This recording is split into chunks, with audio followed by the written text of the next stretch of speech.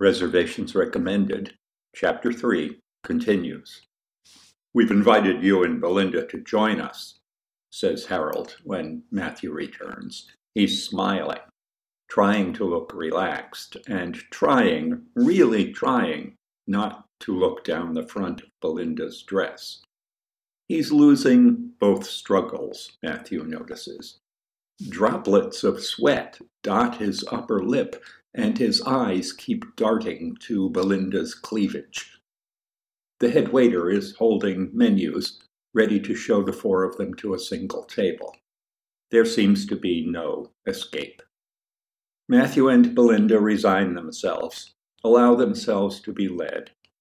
Maybe, each thinks on the way to the table, this won't be so bad. It might even be fun. Who knows? They are shown to a table beside the glass-covered portion of wall. As soon as they sit down, Gwen takes a look around the room and sends up a wailing complaint. "Oh, everyone here is so young." So much for the possibility that it might not be so bad, thinks Belinda. But she's grateful to Gwen for not actually bursting into tears or thumping her breast. Matthew can't keep himself from surveying the other diners to see whether Gwen is right. He's pleased to find that with the exception of a child of 6 or so at the next table who has just knocked his water glass over, they don't seem so terribly young to him. Harold and Gwen must be about 10 years older than he and Belinda, he decides. "Do you realize how much effort has gone into making this place look like a wreck?" he says. "Oh," says Harold, as if he hadn't noticed. "I hadn't noticed." He looks around. "Reminds me of my childhood home," he claims. Matthew gives him a chuckle as a gift. He wonders how much truth there is behind the remark. At the office, Harold, what is his name, always conducts himself as if he comes from wealth. His manner a pretense to upper-class disdain.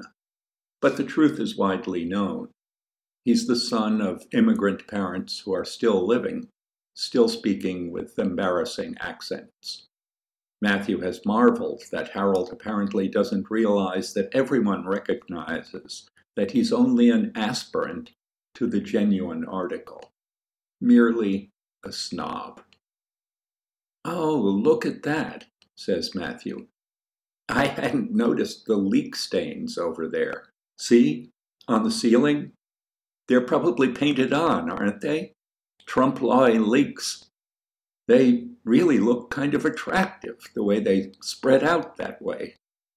"Like a topographic map," suggests Harold, after a moment's hesitation. "Yes," says Matthew.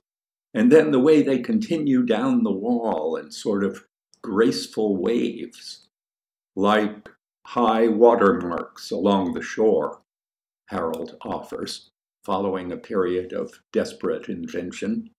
"Mm-hmm," says Matthew.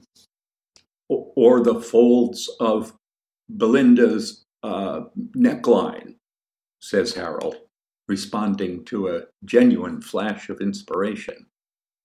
Having mentioned it, he seizes the opportunity he's given himself to glance down it, smiling as he does so, a satisfied, oleaginous smile. "Very good, Harold," says Matthew. "He could be a writer," says Gwen. "I keep telling him he should write a book." "You know," says Matthew, quite deliberately ignoring Gwen's remark, "this whole place gives me reason to take heart. You see," he says, addressing Harold and Gwen, "my apartment has a mysterious odor." He tells the whole story, but this time there's a different quality to his telling. Under the influence of this setting, his trial has become a story. "So you see," he says after telling it, "this place has given me an idea. I've been looking at this problem in the wrong way. My thinking has been all wrong. He smacks himself on the forehead. I've been thinking that I have to fix the place up when they finally get rid of the smell. I thought I had to bring it back to the condition it was in when I moved in, make it brand new again. But now that I look around here, I see that I don't have to do that at all. Aha, says Harold. Here you have an entirely new aesthetic. Exactly.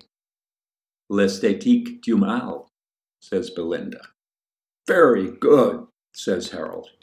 And if you embrace this esthétique du mal, it will save you a great deal of trouble and expense. You bet. Why repair the damage? I could just put some clear plastic over the hole in the wall. Why bother? Right. Why bother? Glue the old pieces of carpet back in place. Forget it.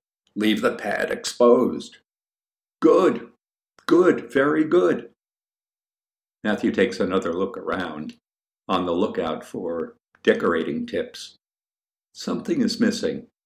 Something that would be the perfect touch. One of the writings of the neat graffitist. What would fit here? You'll have to look through his collection and see.